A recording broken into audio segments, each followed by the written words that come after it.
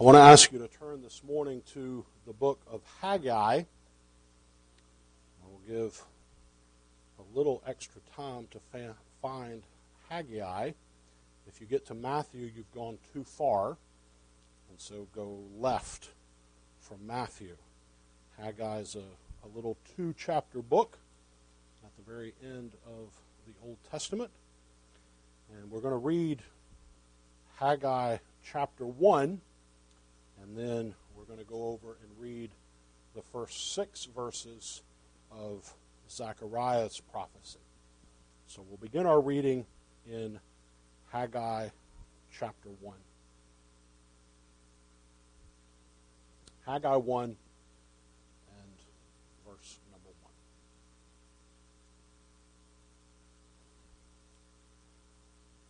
In the 2nd year of Darius the king, in the 6th month, in the first day of the month, came the word of the Lord by Haggai the prophet unto Zerubbabel, the son of Shealtiel, governor of Judah, and to Joshua the son of Josedech the high priest, saying, Thus speaketh the Lord of hosts, saying, This people say, The time is not come, the time that the Lord's house should be built. Then came the word of the Lord by Haggai the prophet, saying, Is it time for you, O ye, to dwell in your sealed houses, and this house lie waste? Now therefore thus saith the Lord of hosts, Consider your ways. Ye have sown much, and bring in little. Ye eat, but ye have not enough. Ye drink, but ye are not filled with drink. Ye clothe you, but there is none warm. And he that earneth wages to put it into a bag with holes. Thus saith the Lord of hosts, Consider your ways. Go up to the mountain, and bring wood, and build the house, and I will take pleasure in it. And I will be glorified, saith the Lord. Ye looked for much, and lo, it came to little. And when you brought it home, I did blow upon it. Why, saith the Lord of hosts? Because of mine house that is waste. And ye run every man into his own house. Therefore the heaven over you is stayed from dew, and the earth is stayed from her fruit. And I called for a drought upon the land, and upon the mountains, and upon the corn, and upon the new wine, and upon the oil, and upon that which the ground bringeth forth, and upon men, and upon cattle, and upon all the labor of the hand. Then Zerubbabel the son of Shealtiel, and Joshua the son of Josedech the high priest, with all the remnant of the people, obeyed the voice of the Lord their God, and the words of Haggai the prophet, as the Lord their God had sent him. And the people did fear before the Lord. Then spake Haggai, the Lord's messenger, in the Lord's message unto the people, saying, I am with you, saith the Lord. And the Lord stirred up the spirit of Zerubbabel, the son of Shealtiel, governor of Judah, and the spirit of Joshua, the son of Josedech, the high priest, and the spirit of all the remnant of the people. And they came and did work in the house of the Lord of hosts, their God, in the 24th day of the 6th month, in the 2nd year of Darius the king. And then over to Zechariah chapter 1, just the first 6 of these verses. In the 8th month, in the 2nd year of Darius, came the word of the Lord unto Zechariah, the son of Berechiah, the son of Iddo, the prophet, saying, The Lord hath been sore displeased with your fathers. Therefore say unto them, Thus saith the Lord of hosts, Turn ye unto me, saith the Lord of hosts, and I will turn unto you, saith the Lord of hosts. Be ye not as your fathers, unto whom the former prophets have cried, saying, Thus saith the Lord of hosts, Turn ye now from your evil ways and from your evil doings. But they did not hear, nor hearken unto me, saith the Lord. Your fathers where are they? And the prophets, do they live forever? But my words and my statutes, which I commanded my servants, the prophets, did they not take hold of your fathers? And they returned and said, like as the Lord of hosts thought to do unto us, according to our ways and according to our doings, so hath he dealt with us. Amen. We'll end our Bible reading there at the end of verse 6.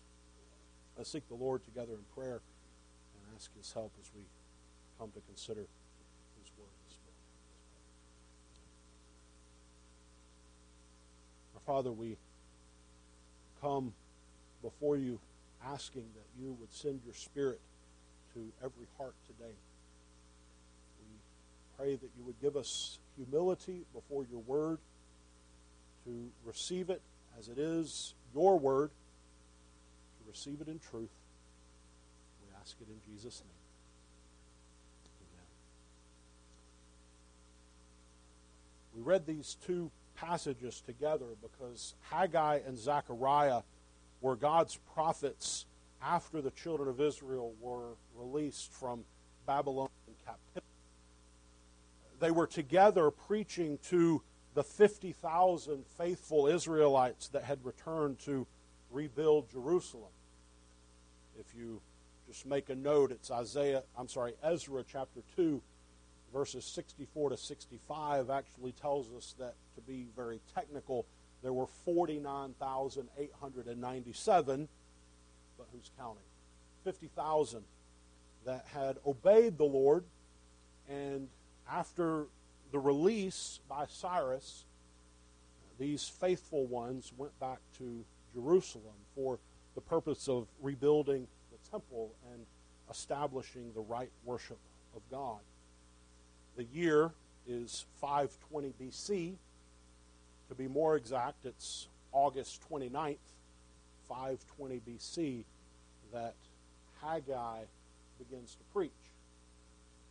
And he preaches for 2 months. You'll see Haggai began in the 6th month, and Zechariah, according to verse 1, began in the 8th month. The Lord sent these two prophets together to encourage and instruct the people. Now, there's no doubt at all that their message was a great message of hope and a message of restoration for the people, restored back to their land. In fact, it's important for us to note that only the Psalms is quoted more often in the New Testament than the book of Zechariah. Zechariah is the second most quoted book by the New Testament writers. It's also important for us to note that per verse, there are more references to Jesus Christ in the book of Zechariah than per verse in any other book of the Old Testament. Isaiah may have a higher number of references, but Zechariah is more packed full of references per verse. Both of these prophets give words of hope, but they both begin their prophecy with a call to repentance. And so I want to preach to you this morning a message titled, A Call for Remnant Repentance. A call for remnant repentance. That's who these 50,000 were. They were the remnant. I think it's legitimate for us to argue that they were the best of the bunch. Of all the ones that had been in captivity, they were the ones who were trying to be faithful. They were the ones who had a heart and a desire to rebuild the temple, to establish the right worship of God, to put things back the way that they were supposed to be. But both of the prophets that the Lord sent begin with a message of repentance.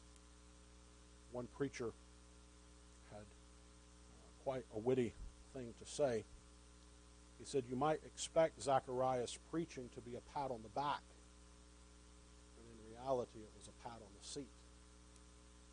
These needed a good kick in the pants to get going in their service to the Lord. And so this morning I want to consider this subject with you, a call to remnant repentance. And I want you to see, first of all, that repentance is a divine command even to a faithful remnant. Repentance is a divine command even to a faithful remnant. Look at Haggai's language. Look at verse 5 of Haggai 1. We're going to be back and forth between Haggai 1 and Zechariah 1. And it should probably be just one page in your Bible back and forth. But look at Haggai 1, verse 5. Now therefore, thus saith the Lord of hosts, consider your ways. And look at verse 7. Thus saith the Lord of hosts, consider your ways. The fact is, these people had been doing one thing, and the Lord was calling them to do the opposite thing. The Lord was calling them to change directions. Look over at Zechariah chapter 1, verse 3. Zechariah's language. Therefore say unto them, thus saith the Lord of hosts, turn ye unto me, saith the Lord of hosts, and I will turn unto you, saith the Lord of hosts.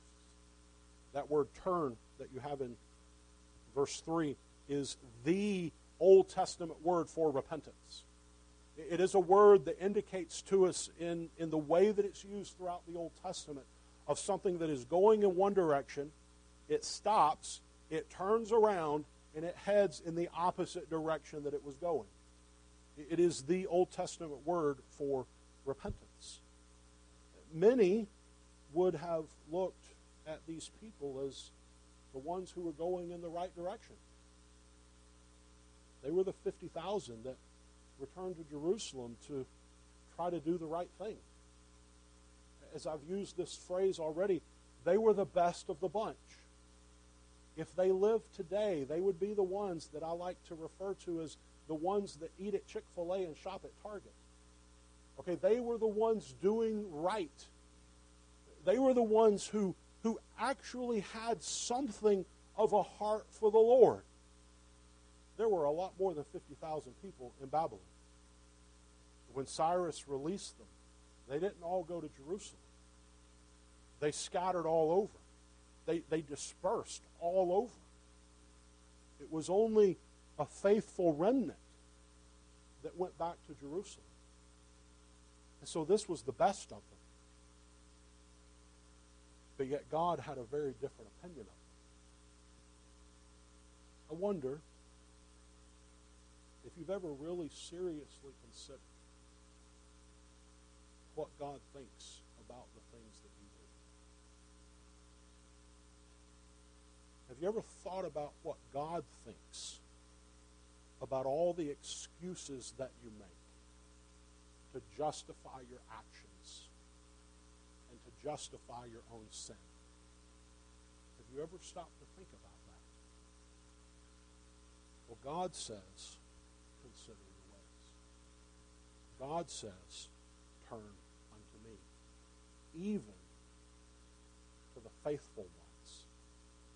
These are his words to them. So what is it that God has called these people to repent of? We can begin in Haggai. I would say, first of all, he's called them to repent from misplaced priorities. Repent from misplaced priorities. Look at chapter 1, verse 4 of Haggai. Is it time for you, O ye, to dwell in your sealed houses? That word sealed would have the idea of siding. They didn't have vinyl siding, but paneled houses. Is it time for you, O ye, to dwell in your paneled houses? And this house, referring to the temple, this house lie waste? Now therefore saith the Lord of hosts, consider your ways. The Lord rebuked the people for making their own personal welfare a priority over rebuilding the Lord's house. The temple had been destroyed when Nebuchadnezzar entered into Jerusalem and sacked Jerusalem and conquered the city and took all the people into Babylonian captivity. He destroyed the temple. It was in ruins. The people who returned were there to rebuild this temple. You can read in Ezra, Nehemiah, you can read the account. These people had come back about 20 years previous to Zechariah's sermon. And in those 20 years, early on in that process, they had begun to lay the foundation. And there were some who saw that foundation and they began to weep because they remembered what used to be there. There were others who saw it younger that had never seen the original temple, and they were just thrilled to death that the temple was being built. They were laughing. Others were weeping. And the Bible tells us that in that you couldn't tell between the weeping and the laughing. I heard one describe it this way, that the original temple was approximately the footprint of a football field. And then take a tennis court and impose a tennis court on top of a football field. And that was what the new temple was going to be. A much smaller thing. They had built this. They had started the foundation of it. And then they had abandoned it. And nothing was being done. And status quo set in. And they began to be convinced that what was around them now was normal. What around them was normal. But yet God had better. God had more. I wonder if you've ever looked around and asked yourself the question, is this normal? Or does God have more? Have you ever looked at your family and how things are going in your family and asked yourself, is this normal? Or does God have more? I wonder if you've ever looked at the church and said, is this normal? Or does God have more? Well, I'm here to tell you God has more. God has greater things than this. God has more. Misplaced priorities. That's what the Lord was calling them to repent of. And consider these words very carefully, because the Bible very often speaks to us about our priorities, does it not? Let me read you just a few verses. Job 23, verse 12. Job says, I have esteemed the words of his mouth more than my necessary food. Food's a priority. But Job says, I esteem the Lord's words even more. Matthew 6:33, but seek ye first, seek ye primarily the kingdom of God and his righteousness, and all these things shall be added unto you.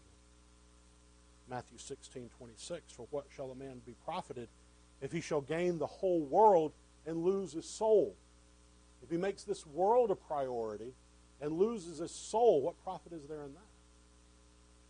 Colossians 3, verse 2, set your affections on things above, not on things on the earth.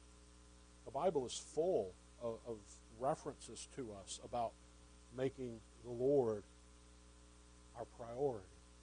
The very specific application that we have here before us in the book of Haggai is the Lord's house to be a priority. These people were taking care of their own homes.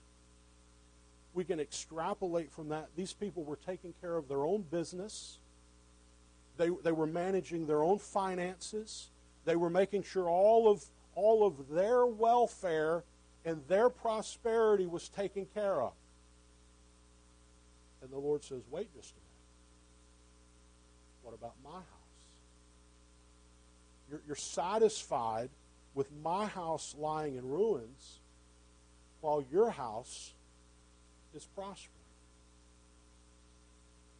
I'm often very amazed at how many Christian people really, in essence, do not make the Lord's house a priority. The Lord's house, going to church, if we can just use that language, should be the excuse that you have to miss everything else rather than everything else being the excuse that you have to miss church. Why would you not want to make use of every single opportunity that you have to gather with the Lord's people? Why would you not want to do that? Is it hard? Absolutely. Is it sometimes a sacrifice? Of course it is. I'm not going to pretend like it's not. It's hard. It can be difficult.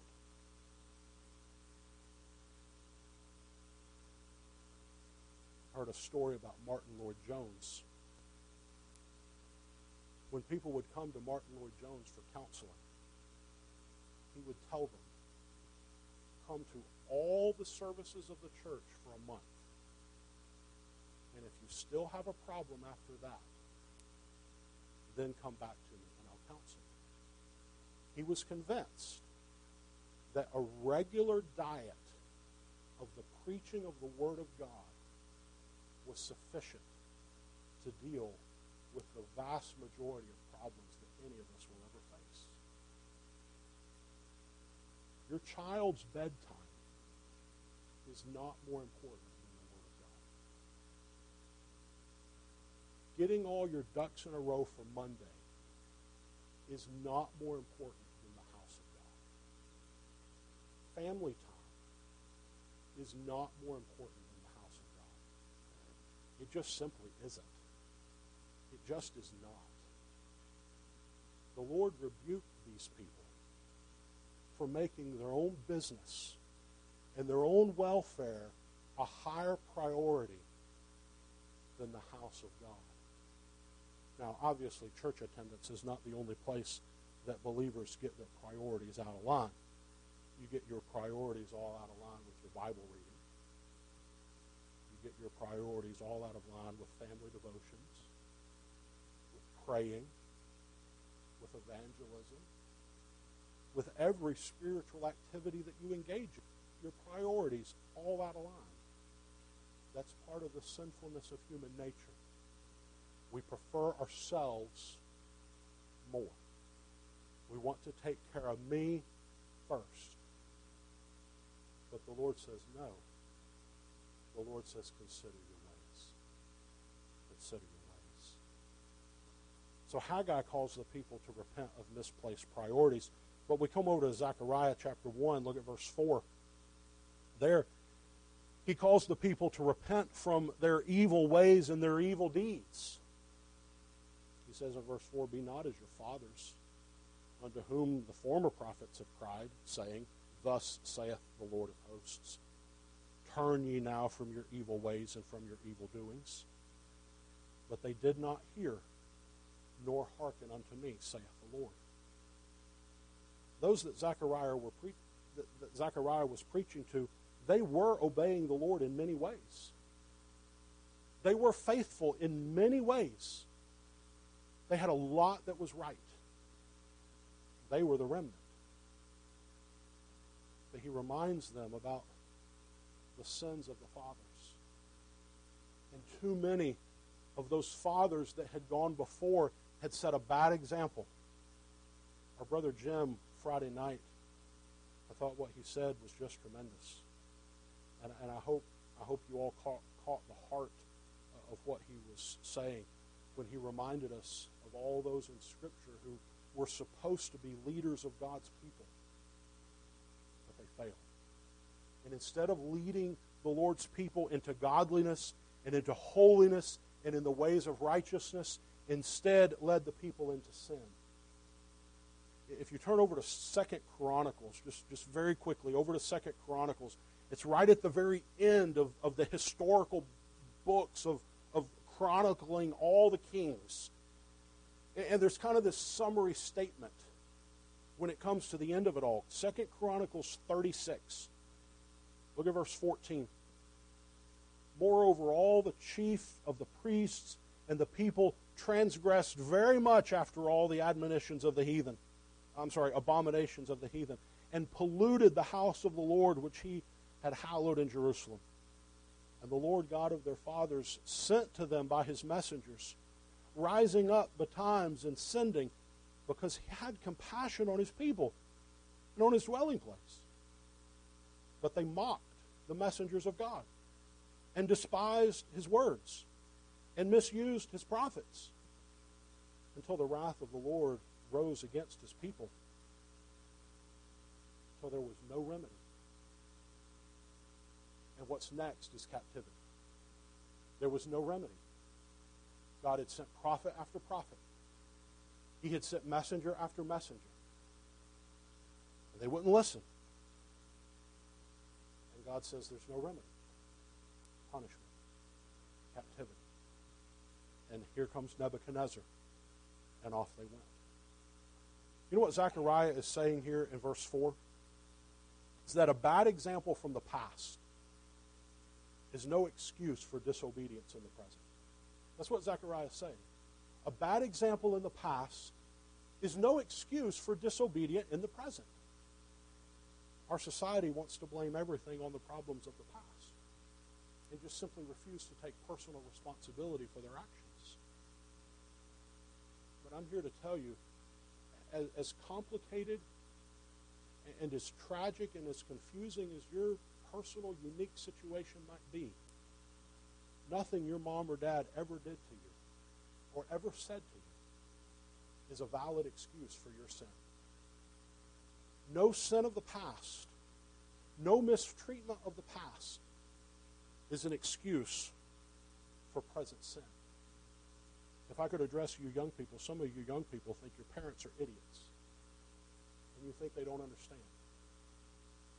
And let's just pretend for a moment your parents are idiots. Does that give you an excuse to disobey your parents? And in disobeying your parents, ultimately rebel against the God of heaven? No bad example from the past is an excuse for disobedience in the present. Zechariah tells the people to turn from their evil ways and to turn from their evil deeds. We have here a figure of speech called Hendiades, 1 through 2. Two statements that really encapsulate one idea. God is telling them to turn from everything that is against the will of God. Or, to use Paul's language that he uses later in 2 Thessalonians, abstain from all appearance of evil. That's what Zechariah is saying. Just abstain from all appearance of evil. Don't do it. So Haggai focuses on repenting from misplaced priorities. Zechariah focuses on repenting from evil ways and evil deeds. But Zechariah also, in this verse number 4, tells us that we have to repent from ignoring the word of the Lord. Look at the end of verse number 4. But they did not hear, nor hearken unto me, saith the Lord. That was their sin. That was their sin. They didn't hear and they didn't hearken to the word of the Lord. There are some that are challenged and corrected with the word of God, and they simply won't listen. They simply refuse to listen. There are others who are challenged and corrected by the word of God who listen but simply won't change. Some come to the Lord's house, as it were, with spiritual earplugs in. And as a fool, they don't pay attention to the Lord's words to them.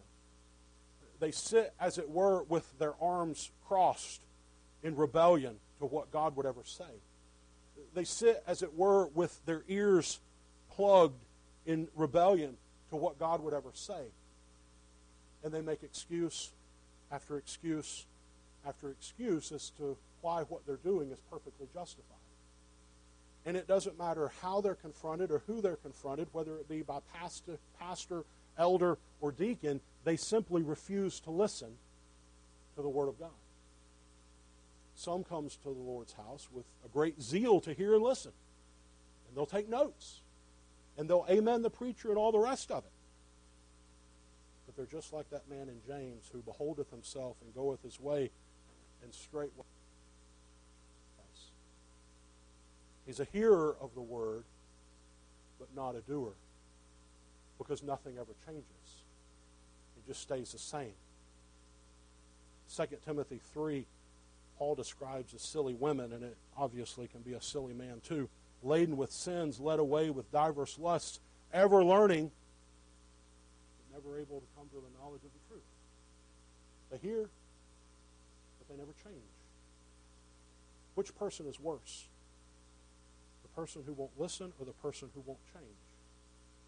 Well, the fact is, Israel had both. And the church today has both. But what Zechariah says is don't be either one. Don't be either one. God is calling his people to repent from ignoring the word of the Lord.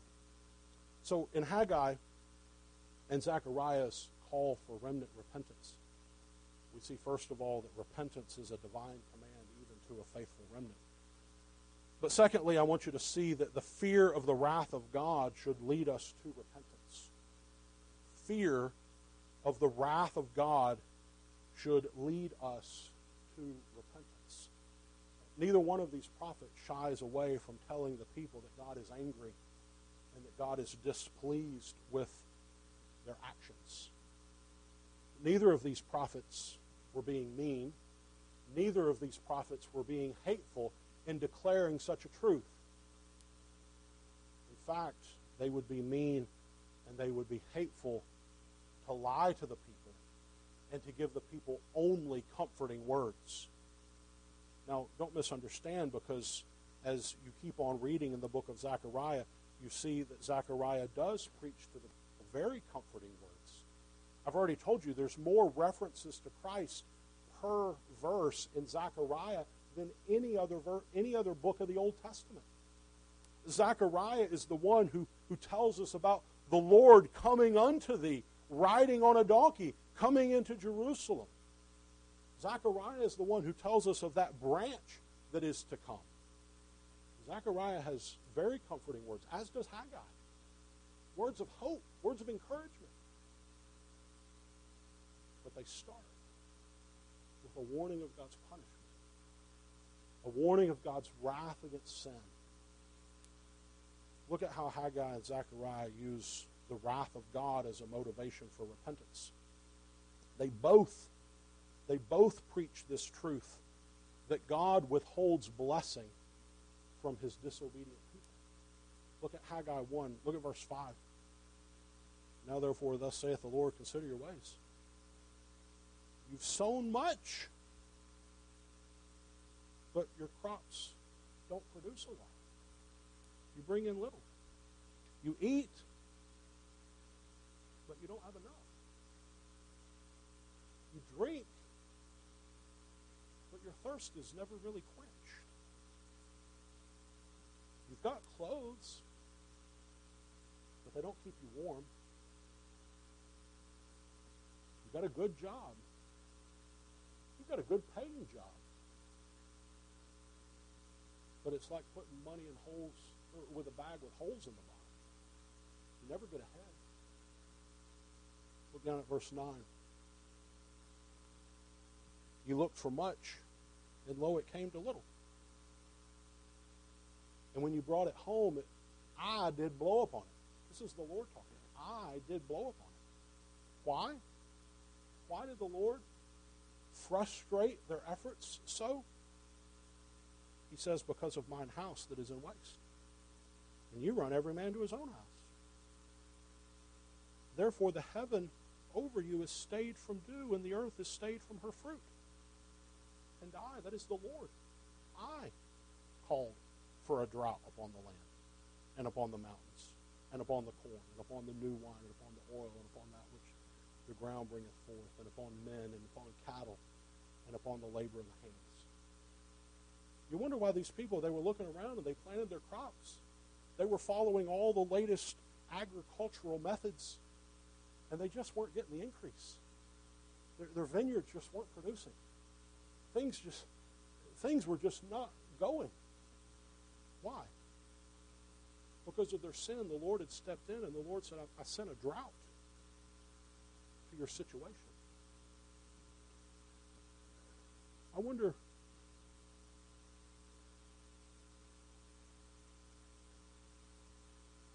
How many have financial troubles?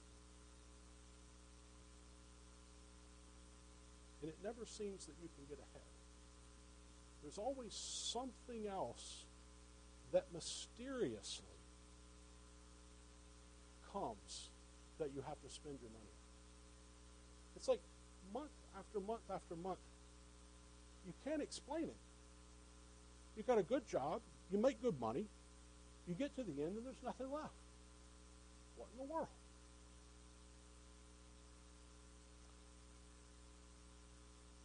This is a very delicate subject for preachers to preach on because it often comes across as self-serving.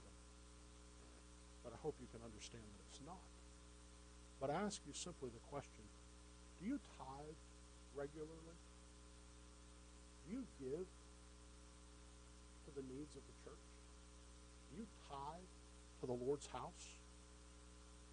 If you disobey the Lord in tithing, I'm thoroughly convinced He will withhold blessing from you. I'm convinced of that. I've experienced it in my own life. But when the Lord will change your heart to tithe, call it 10%, call it whatever you want to. I don't care. I think it's a heart thing rather than a calculator thing. But when you tithe, those things that keep coming up, they mysteriously go away. I can't explain it. But I would encourage you to talk to Christians that have had a regular pattern of lifestyle of tithing. And they'll tell you. All those problems that seem to creep up all the time, they just don't. The Lord provides in ways that you get to the end of the month. It doesn't make any sense. But there's still money left over. God's not vindictive. God's not saying, fine, well, you won't bless me, then I'm not going to bless you. That's not what this is about at all. But there's a law in Scripture of sowing and reaping. And if you don't sow, you're a fool to expect a harvest. You're a fool to expect it. You sow and you reap. What you sow, you reap. You know, if you don't faithfully and biblically discipline your children, then don't be surprised when your children are a grief and a heartache to you. If your discipline is unreasonable and anger, don't be surprised when they rebel against that discipline. What you reap, you'll sow. Haggai tells us that God withholds blessing from His disobedient people. But Zechariah, when we turn over to Zechariah chapter 1 and verse 6, we see there that God actively punishes His disobedient people. Zechariah 6, look at the end of that verse. Like as the Lord of hosts thought to do unto us according to our ways and according to our doings, so hath He dealt with us. God promised to punish. And the people did exactly what the Lord told them not to do. And what did God do but keep His word? God said, if you do this, if you sin in this way, I'm going to send the heathen. And they're going to take over. And you're going to be exiled out of your land. Isaiah preached for years. Jeremiah preached for years. And the people wouldn't listen. They wouldn't hear it. They threw Jeremiah in a pit. They wouldn't listen to him.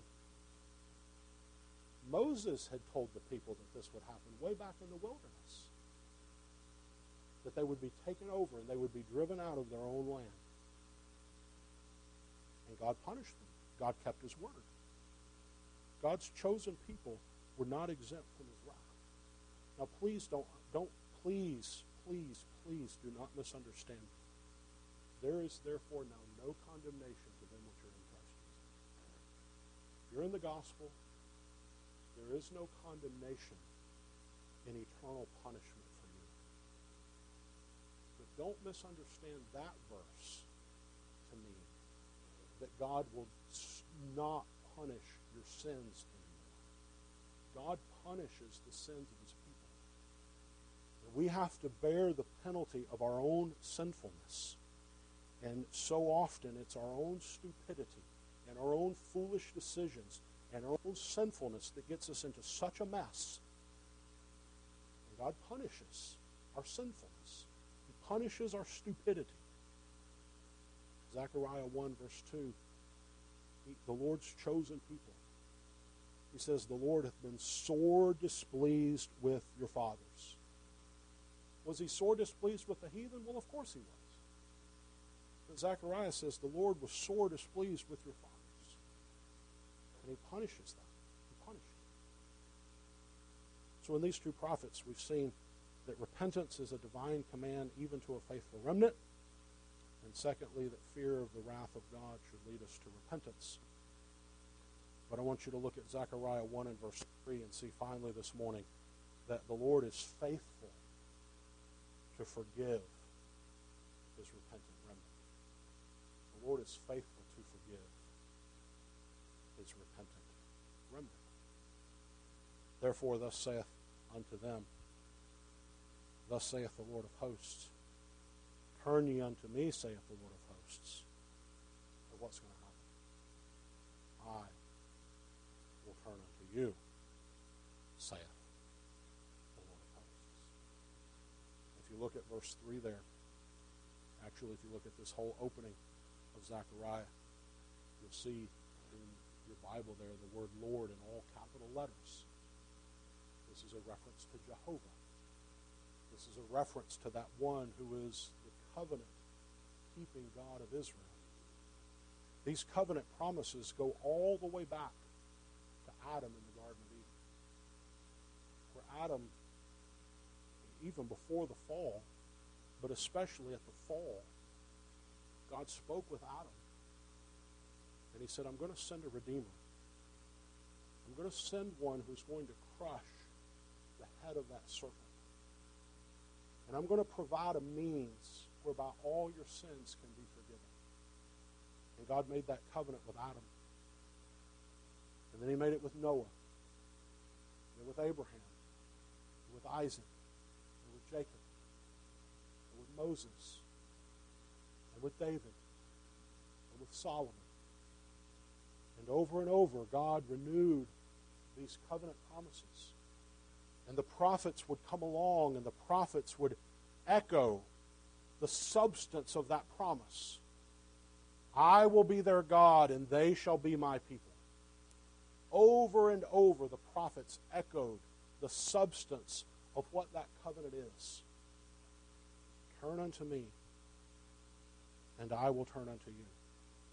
If there was ever a prophet of hope, it was Zechariah. And Zechariah, even in the midst of a call to repentance, he gives that message of hope. You repent of your sins, you turn to God, and God will turn to you. God will receive you. You will not be cast away. I'll preach on this in a few weeks, but turn over to Zechariah chapter 3. Zechariah chapter 3. I won't read all this. You in this congregation are very familiar with the story. In a night vision, Zechariah was shown Joshua the high priest standing before the angel of the Lord, and he was standing there in his filthy garments. And Satan was there hurling all the accusations about how awful he was. And you know how that vision unfolds. The angel of the Lord says to take away those filthy garments and give him a change of raiment. A beautiful Old Testament picture of the taking away of the sins of the flesh and us being clothed with the imputed righteousness of Jesus Christ. Zechariah has that message of hope. Look down at chapter 3, verse 9. There we read, For behold, the stone that I have laid before Joshua, upon one stone shall be 7 eyes. Behold, I will engrave the graving thereof, saith the Lord of hosts, and I will remove the iniquity of that land in one day. In one day. As providence would have it, we read John 19 about that day when Jesus was on the cross and he said, "It is finished." And he bowed his head and he gave up the ghost. That was the day that Zechariah was talking about. That in one day, all the sins of his people, Joshua the high priest represented the people of God. In that one day, all the sins of the people were taken away. They were removed. They were paid for. They were dealt with. The manifestation of God's wrath and judgment against sin was poured out, just as it had promised to be done. Solomon, when he dedicated that first temple, he said, "If my people, which are called by my name, will humble themselves and pray and seek my face and turn from their wicked ways, then will I hear from heaven and will forgive their sins and will heal their land." In the New Testament, the Apostle John puts it this way: if we confess our sins, he is faithful and just to forgive us of our sins and to cleanse us from all unrighteousness. So even if I can go back to the words of that preacher, even in the pat on the seat, there's hope. There's restoration for repentance. Where's your heart today? What specific sins do you need to repent of? Because you see, true repentance is not just saying, "I'm sorry," and moving on as if nothing has happened. Repentance needs to be specific. It's saying, "Lord, I repent of not making your house and your worship a priority." Repentance is saying, "Lord, I repent of my covetous spirit and not giving to you what you are due." Repentance is saying, "Lord, I repent of not faithfully leading my family in the way that you've commanded. I repent of neglecting the Lord's Day. I repent of my lack of prayer. I repent from my cold heart. I repent of my pride. I repent of a wandering heart from the things of God. I repent from my sins of disobeying my parents. I repent of my sin of fighting with my siblings. I repent of my sin of not repenting." We're very aware of that story in the Old Testament where that man cried, "Lord, I believe, help thou my unbelief." What if we all would cry out, "Lord, I repent, but help thou my unrepentance. Help thou my unrepentance." The Lord has promised to always be faithful to his word. And his word to us this morning could not be more clear. "Thus saith the Lord of hosts, Turn ye unto me, saith the Lord of hosts, and I will turn unto you, saith the Lord of hosts."